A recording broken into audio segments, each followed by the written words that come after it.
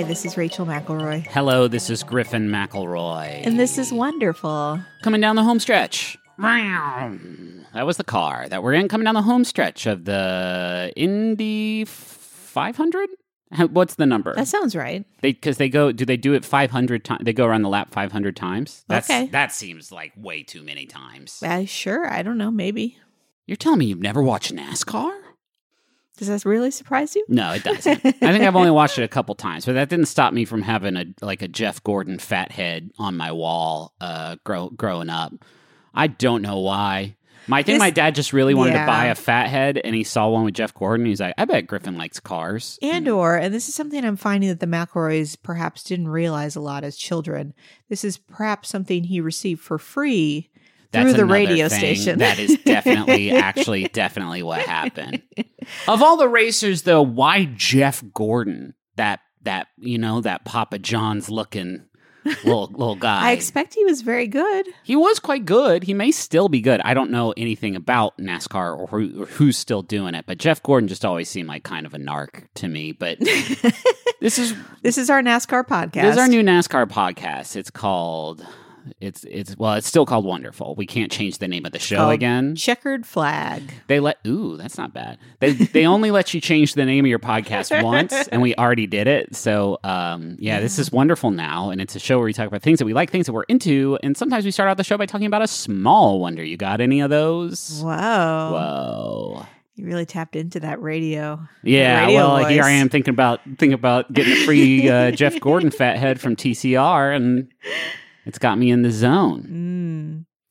I'll say just having places where you can donate items. Sure. We have recently, as we have mentioned perhaps on the show, undergone some transformation in our house due to significant flooding. Yeah. And have had to kind of reevaluate what we want to keep given our smaller amount of space available. Yeah. And it is nice to know that instead of just putting something in a landfill, I can perhaps give it to somebody that needs it. Yeah. Which makes me feel a lot better. And hopefully help somebody out. Sure. I want to piggyback off that with my small wonder, which is the decision we finally made to get rid of our DVDs. We finally and I say you've been ready for a long time, but me, I don't know, man, maybe I will want to watch, the recent Star Trek movie. You can't get the bonus Blu-ray. Features necessarily. This is a concern I have. This is important. I'll be honest, there's a few box sets that I don't like. The Lord of the Rings box set with the enhanced. I'll hang on to those, but I don't need physical media anymore. We haven't had a Blu-ray player, a DVD player hooked up to a TV. I guess we have the PlayStation, but what am I going to do with this stuff? It's having a significant portion of your house flood. It really kind of forces your hand vis-a-vis making those tough Marie Kondo decisions. Yeah. The argument is always there that they don't take up a lot of space. Right. And they do have those little, special guys that makes you think maybe I shouldn't give this up because what if I can't find it digitally? Right. But that's not, everything's digital now. But I've never at 9:00 at night thought oh my gosh, if I can't watch the director's commentary on this film, right, I'm going to lose my mind. Yeah. And that lack of urgency suggests something. It says a lot. So yeah, I am also excited to have that space back. Yeah. I'm excited to talk about my first thing, if I may. Please. My first thing is the first time Tony Hawk hit the 900, which we all remember where we were. What's your Tony Hawk hit the 900 story? Because we all have one. Oh man! This was to help you jog your memory. This would have been the summer of '99, June 1999. Oh, so you remember, you were sitting, I guess, at a friend's house watching TV. Well, I was going into my senior year of high school. Right. I was probably at band camp. Yeah. They let you watch it. We all would have been huddled around the TV, I'm sure. Right. Maybe somebody was tuning their clarinet. And you were like, keep it down. I'm doing it. No, I don't even know what you're talking about. I know who Tony Hawk great. is, which makes me unique because he's always talking about how people don't recognize him. I love this. I've been thinking about Tony Hawk a lot lately because it's the kind of brand that I find desirable when I enter my 50s. Yeah. I would love to have the sort of, he is like a forgotten legend warrior nomad. He has the most charming stories of going to various skate parks and having kids roll up to him and be like, what's your name? And he's like, oh, Tony. And they're like, like Tony Hawk. And he's like, yeah. Yeah. They like, he has no his idea best who dude he is. was like somebody mentioned skateboarding and the guy he was talking to was like, oh, like Tony Hawk. And Tony Hawk was like, yeah, that's me. And the guy said, I wonder what Tony Hawk's up to right now. And so it was like, this right now. I'm talking to you right now. Okay, anyway, so it was the summer before the first Tony Hawk's Pro Skater came out. But I remember being like sort of into skateboarding as a concept back then. Even I feel like this was the era where like skateboarding was starting to be a thing that had made sort of broader cultural footholds, and everybody was talking about this X Games 1999 and how Tony Hawk was going to finally do the 900. The 900 is 2.5 rotations, right? One rotation in the air is 360, 2 rotations is 720, 900 is plus 180 onto that. So the idea is when you say the rotations, they like go up a ramp and then they spin around? They spin around 2.5 times and then they land. They have to land it and stay on the board. Okay. Up to this point, up until 1999, the history of the 900 was hotly debated. There was a skater named Danny Way who had apparently landed it about 10 years prior in 1989, but the video that like showed it was kind of the authenticity was debated. And after the X Games, Tony Hawk had a quote where he said, he was shown in a video almost 10 years ago. He was really close, but he didn't make it. He came the closest by far, but they cut the video before he fell.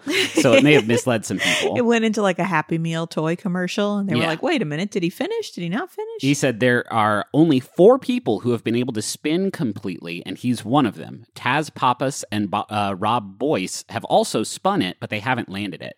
So like even turning 2.5 times in the air is hard enough, let alone trying to land it. And nobody had like done it publicly. Yeah. So this X Games, like people were going wild. It was the biggest trick competition on the vert ramp. And he, went down and like the crowd was huge. Like it was standing room only. Like everybody was there to see this historical thing happen. Most of the skaters there were like totally amped for him. Like there's videos of them all like banging their skateboards against the half pipe like in unison, like just like a war drum. And so he goes down and he goes up and he gets the rotations, but he can't land it.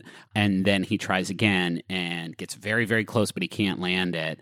And he blows past his regulation time limit. And they let him keep going. Wow. Which there were some skaters who were not wild about that. But he tries and fails to land the 900 10 times. Oh my chomping it every time until finally he goes up, spins 2.5 times, lands down, like windmills his arms, barely grazes the ramp like with his fingertips and stays upright, and everybody just like loses it. Everybody just explodes. And I remember watching it. I saw it live on TV. You did? Okay. I wasn't sure if that was a goof or not. And it was so cathartic because you really wanted to see it, but after 10 failed attempts and him going past his time limit, you think like, oh, well, then it's not going to happen. So much so that it almost like took us by surprise when he finally managed to stay upright. Because that's the thing. I mean, that's the thing. Anytime like an athlete of any kind gets repeated attempts, you think like it's just got to be getting harder. Right, yeah. The more times that you put your body through this. But here's the thing. He didn't win the event because he was past regulation time. So he did not win the best trick event. And that was how this history got made. He's only been able to land this trick publicly a few times. One of which I think was back in 2014. There was a game that came out called Tony Hawk Ride that had like a board peripheral that you stood on to like do it was a mess. It was not a great game, but in the promo for that game, he managed to do it again. And then his most recent one, in 2016, he posted a video of him landing a 900 at the age of 48. Oh and he my said, gosh. that's it. Like, this is my last, I'm not going to be able to do this trick again. That was my last 900. Yeah. And only if like, it's not a trick everyone can do, even to this day. Like, it is still an incredibly rare trick to see executed.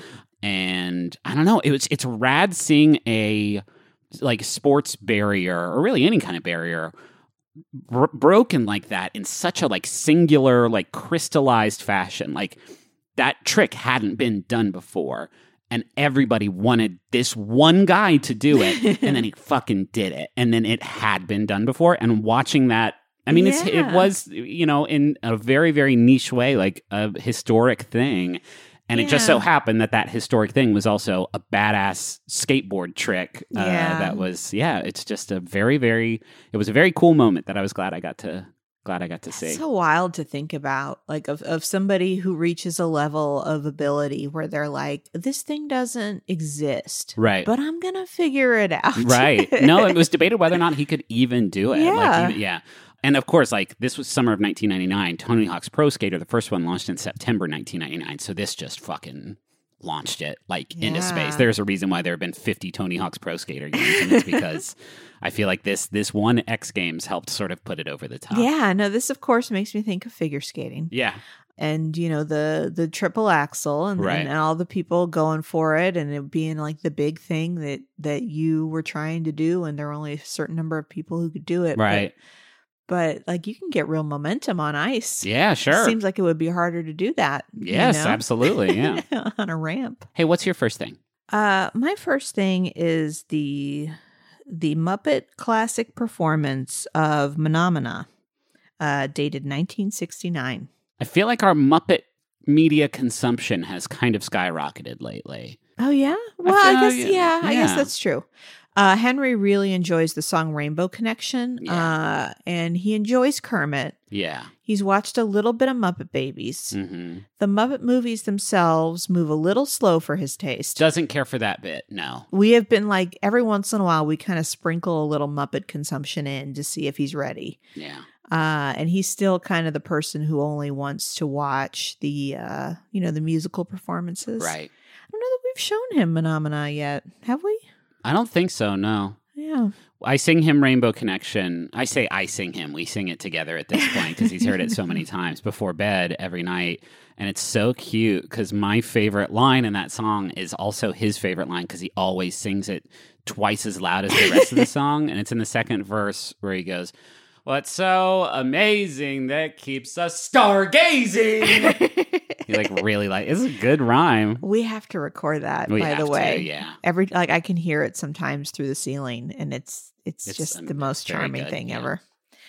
So this Phenomena is a performance that kind of exists on its own. It's not like in a Muppet film. It first appeared on Sesame Street, and then they kind of went on to repeat it in the Muppet Show and then an appearance on the Ed Sullivan Show. Not really any recognizable characters, right? No, it's not like Grover's in it or anything. It's like it's characters designed specifically for this sketch, and that wasn't too uncommon. Jim Henson's early stuff was usually just like little sketches, on talk shows.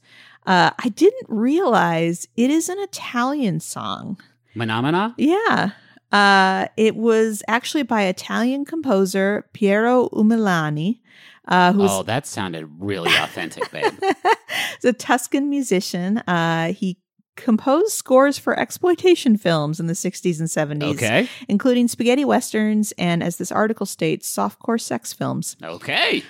And Sesame Street. The song appeared in an Italian film called Svezia, Inferno e Paradiso. Okay. Which was Sweden, Heaven and Hell. And it's a scene where Swedish models crowd into a sauna wearing bath towels. And it appeared in the soundtrack for that film. So this was the origin of Phenomena. That's wild. I thought for sure it's got kind of a jazzy, sexy. Yeah. No, it doesn't have a sexy. It's Menomina. In the version, and you can find this too, by the way, this original version. It's got that kind of time period, jazzy quality. Okay. But I was hoping you could play a little. Oh, of course. Excerpt. Well, do you want the Sesame Street version? I want the Muppet version. Okay. Well, here it comes. Menomina. Menomina. Menomina.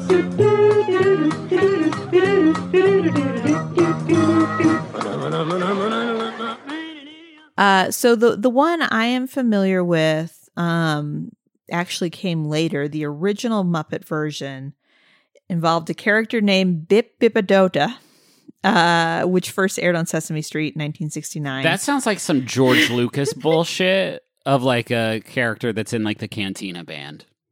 It does. I don't know if it was like a nod. It was like a oversimplification of a nod to its Italian I don't know. origins, but it was just like, it was these two little girl Muppets. Frank Oz was involved and Jim Henson was involved, and the male character is more of like a beatnik type. Yeah. And the female singers are kind of like less. They're like alien. They're kind of like the alien. Well, no, this is the first one. Oh, this is the first one. The first airing is just like two little girls and this guy, and they just all want to sing a song together. It's less disruptive. Okay. The one that we're familiar with, is like the two alien puppets called Snoths. Snoths? Are they the same ones from the like that? Oh God! Oh no! I'm thinking of like the little fuzzy aliens that go like me. Yeah, they look very similar. Yeah. So that's the 1976 version that we're the most familiar with. Twin monsters called Snoths, a combination of snout and mouth. Okay. So Snouths. Snouts, yeah, probably snouts. And that's more disruptive. The male singer, who is not named, now known affectionately as Menomina, appears to kind of run in and disrupt the snouth singing. I see. But yeah, this is something they've actually they've referenced on like an old episode of the UK version of The Office. Also, Wynton Marsalis did a live cover at Lincoln Center. That's great. Which is pretty good. Yeah. Cake, the band Cake, has done a version of this song. I don't know. I remember kind of rediscovering it in high school and just being kind of delighted by it. It's super catchy and charming, and I wanted to talk about it. I'm glad you did. I wonder how many of our listeners haven't ever heard Menomina before. I imagine there's some of them, at least, right? Yeah, it just feels like one of those things that people just know about. But I may be wrong about that. Yeah. Hey, can I steal you away? Yes. Even, please? Thank you.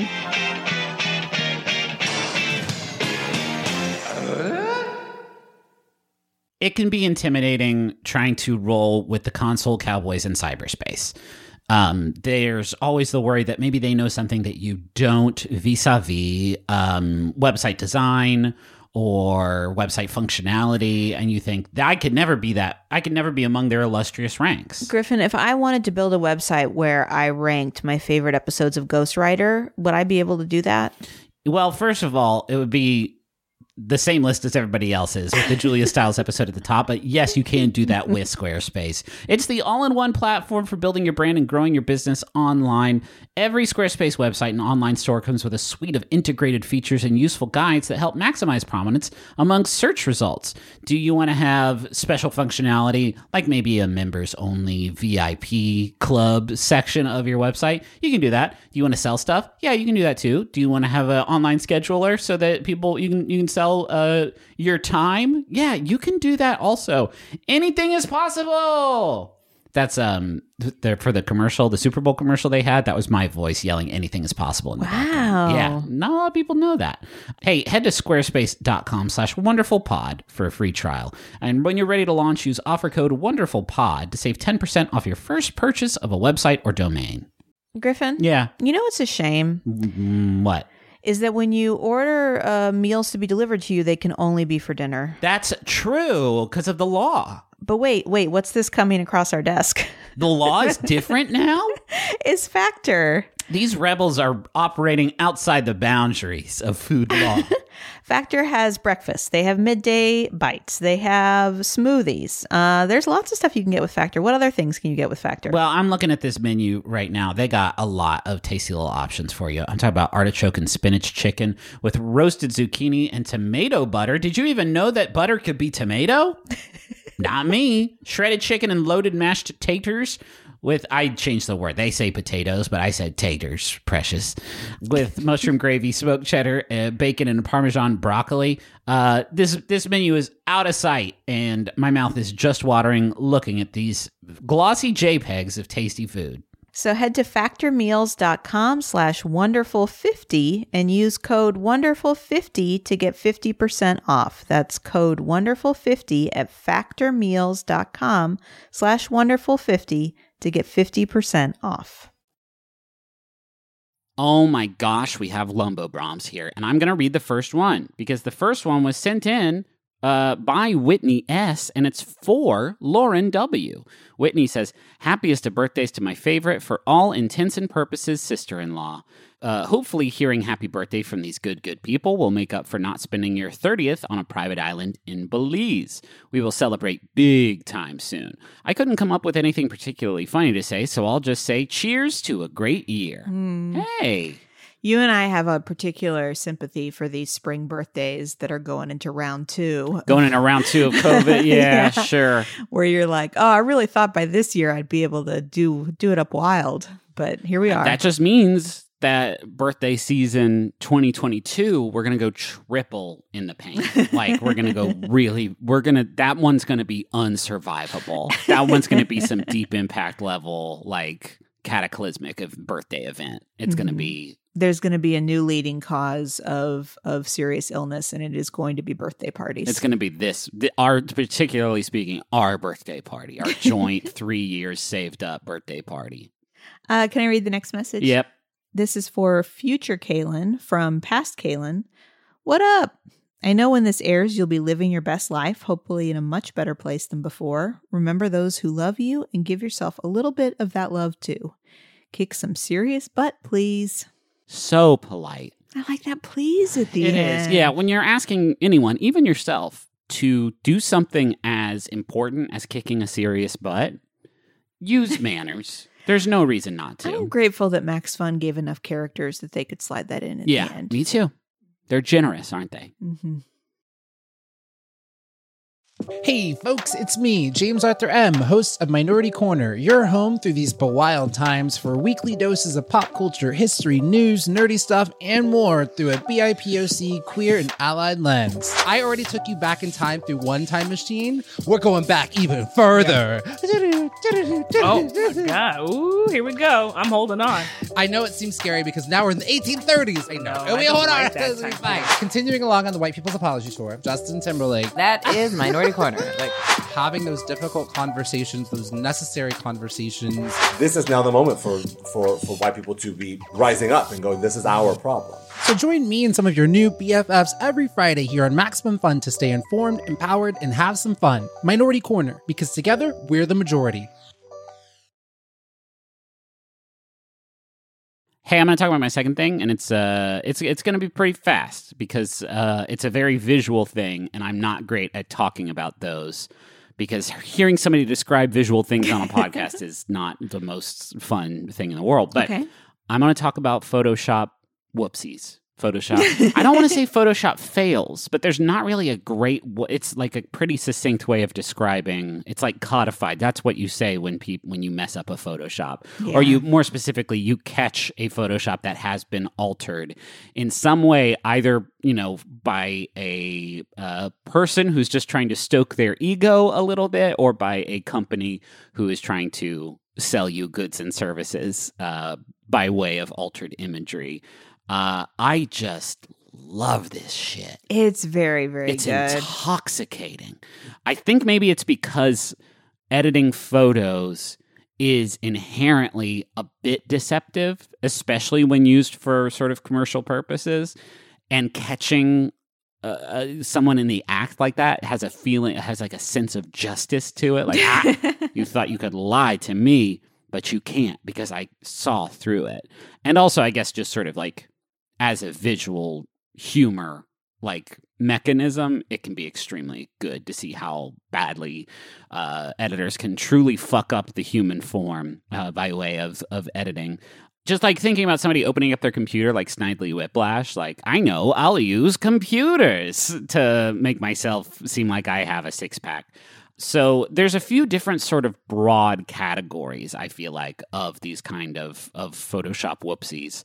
And the first one is just like where an editor drags and drops something into a photo where it wasn't before, like a credit card that just kind of like hovers over a model's hand because they wanted the credit card to be bigger in the photo. Or there's a great one I saw today of a car driving down this windy road, but the car is clearly taken from like a very high resolution indoor like stock photograph and doesn't look like it's in the same dimension as the road that it is driving on in the background.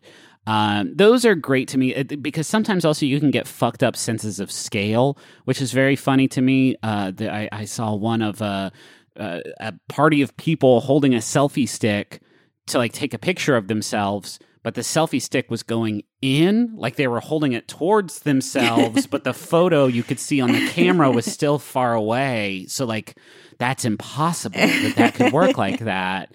There was one of a family watching a movie on the console of a car, but they seemed like the family was like 14 inches tall, sitting in this monstrous vehicle. Or like an outdoor grill that is sold on Amazon where the grill is bigger than the family trying to use it. And it's like... This is something I always assumed didn't happen as much. You know, like it felt really excusable kind of at the beginning of photo editing. But I kind of figured this didn't really happen anymore. No, it happens so much. Clearly, it still happens a lot. Because I think folks try to do a lot of promotional materials themselves because they feel cocky. I can use Photoshop. If I tried to Photoshop a promotional material, it would look like this. It would look very bad. It's just that I don't have the kind of hubris to think I could do this. Not I should pay somebody who actually has the skills to do this. Yeah, it is a little prohibitive, you know. Like I think these companies probably reach out to like quote experts in the field, not really having any understanding of what's involved, and they're like, well, that's probably what it's supposed to look like. Yes. The second sort of broad category is typically it involves like models, and it also involves the complete either removal or duplication of their limbs, which I think is satisfying to catch those because of the sort of way that Photoshops have been used to maybe paint an unrealistic standard of beauty that has been detrimental, let's say, to the fabric of society. So seeing a whoopsie like this is pretty astonishing and incredible to me. There's a Vanity Fair series of photo shoots that they do with just like a bunch of celebrities wearing nice clothes just kind of piled up together. And I feel like those you can always find like, whose ankle is that? There's a great one that Annie Leibovitz actually shot. I don't know if she, I don't know how the post-production on photography like that works, but there's a couple photos of, and for whatever reason, it's always Reese Witherspoon has just like 8 legs.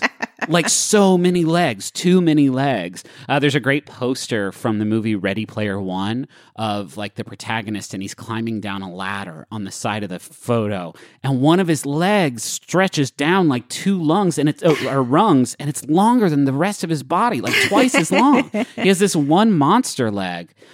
Those are more rewarding to me, I think, because they're harder to spot. It's kind of fun what happens in your brain because you always feel that very specific, like, wait, that isn't the purport. You're like figuring it out. You're like doing the calculations in your head. Like, is that possible? I don't think it is. I feel like the poster of My Brother and Me, the CISO put together, my arm looks a little bit wild. Justin's head looks a little bit... It was definitely Photoshopped.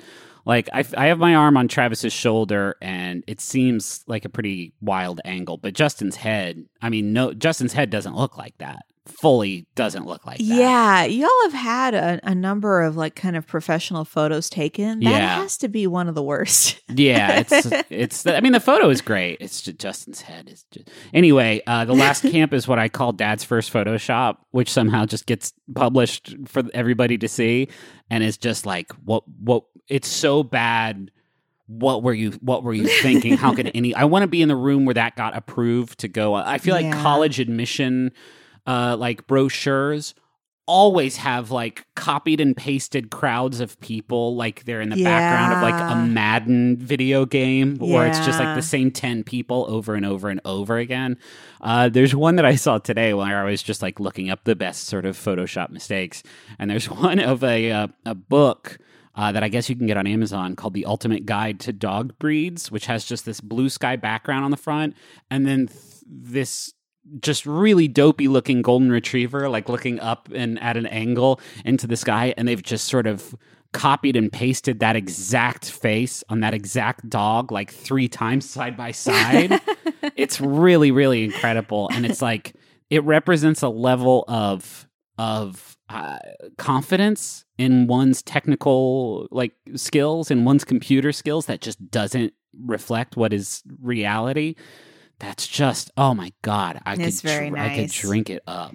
Yeah. Yeah, that's it. I don't have much else to say. It's just one of those things. There are very few sort of internet funny things that when I see them, I am tickled by them every time. Yeah. And I feel like Photoshop mistakes, because of the sense of justice you get in pointing out these deceptions, is good Yeah. every time. Always satisfies. What's your second thing? My second thing is something that is relatively new to me, and that is maker spaces. Yeah, I don't know that. Oh, Yeah. like places where people get together and make stuff. Yeah. Yeah, I mean, it's pretty right straightforward. what it says there on the tin, huh? Yeah, this is something I didn't really learn about until I was working at the community college I'm at now. And there began to be this like funding push of like people, like faculty approaching me saying like, there is funding available if you want to start or support a makerspace, and me having to kind of learn about what that is Right. and what, makes something fit that category. And so I did a little research to kind of figure out like where this came from. Some of this came up in the TV show Making It, which we really liked a lot, Yeah. with Amy Poehler and Nick Offerman. This idea of like getting back to this, creating things with your hands, Yeah. and being completely creative and original and learning new skills to do something. Because I think that feels unique for our generation, maybe not as much for the one after, because our generation's big push was computers. Yeah. Like the big push was like, you're not doing anything by hand anymore. Like everything is going to be on the computer. Like Right. feed these virtual fish. Like you don't need a hammer. Get rid of the hammer. Everything's on the computer now. And so we kind of learned technology, and now there's this push of like, well, let's still use technology, but let's use it to solve problems and work collaboratively and make things. And this is something that is not that old. There is a magazine called Make Magazine that started in 2005 that kind of encouraged people to gain new skills and start hobbies and build these communities. California held the first Maker Faire after that.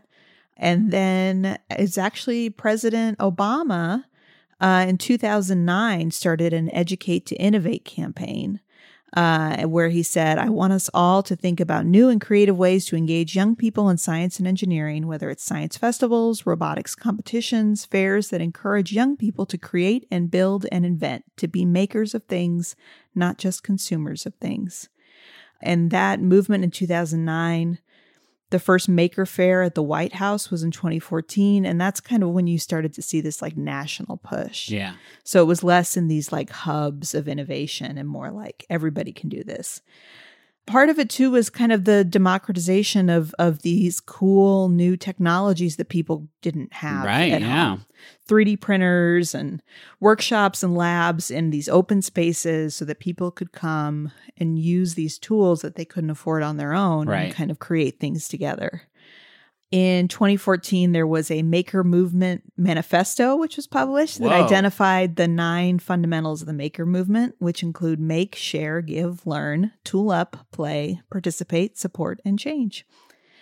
So it was just this idea of like, you know, you don't have to have this like super fancy education or the income that will get you access to these things. You know, that there is an opportunity for people to come together regardless of like class or background and kind of create these new things that solve problems and kind of add value. That's awesome. This is also something like there are hacker spaces. Sure, yeah.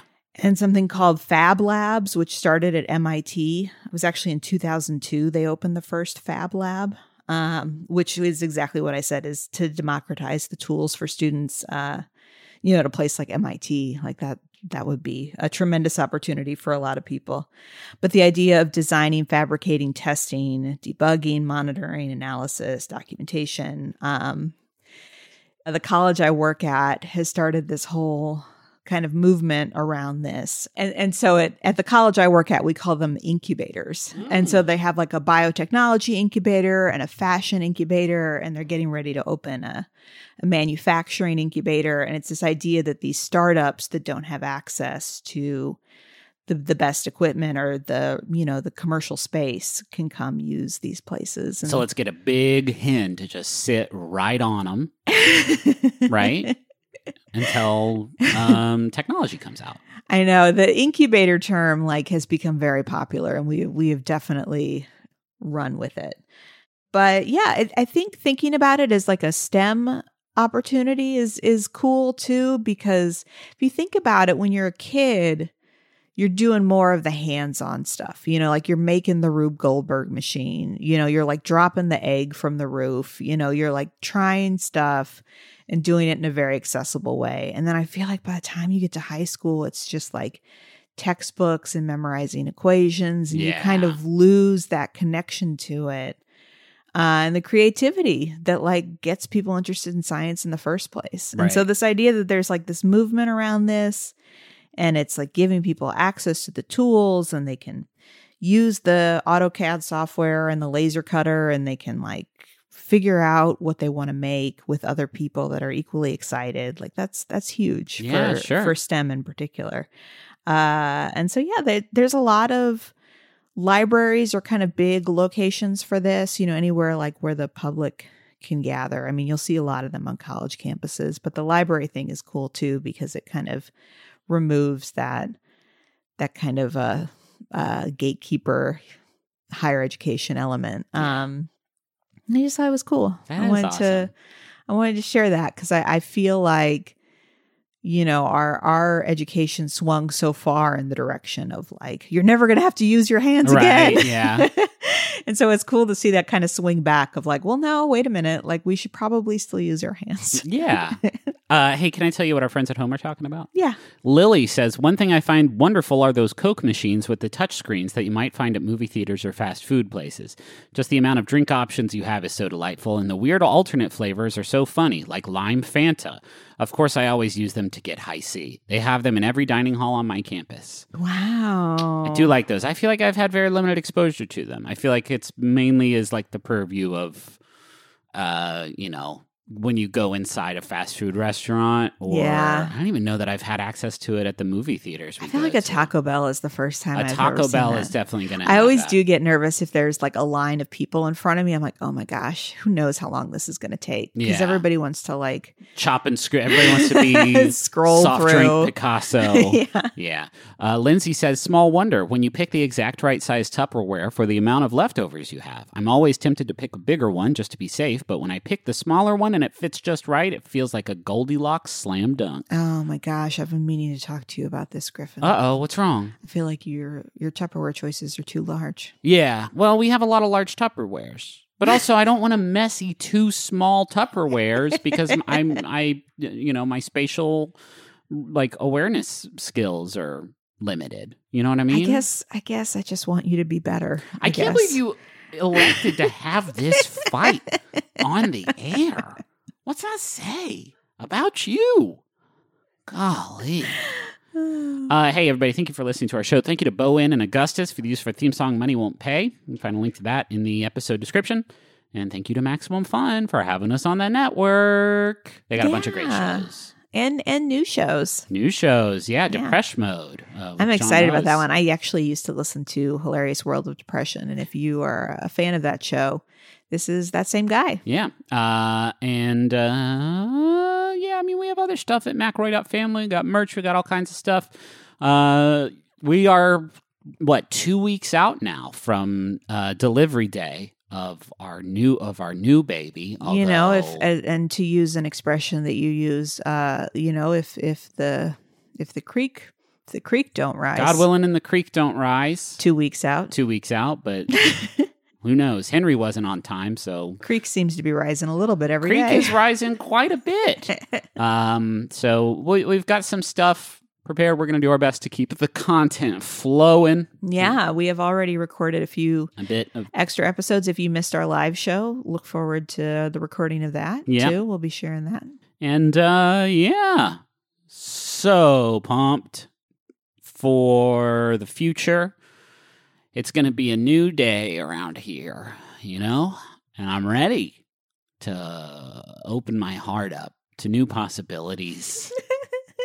New adventures. We've been watching a lot of reality television lately. That's true. Which I may explain your language choice right now.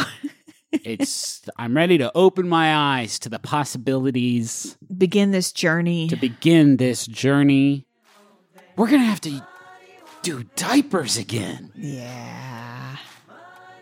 Fuck.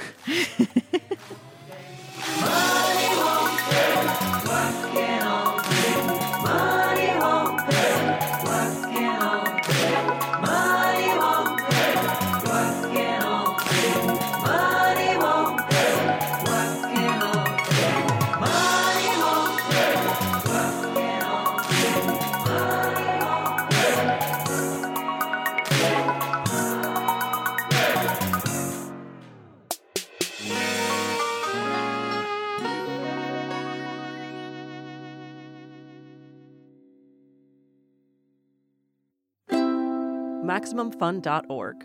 Comedy and culture. Artist owned. Audience supported.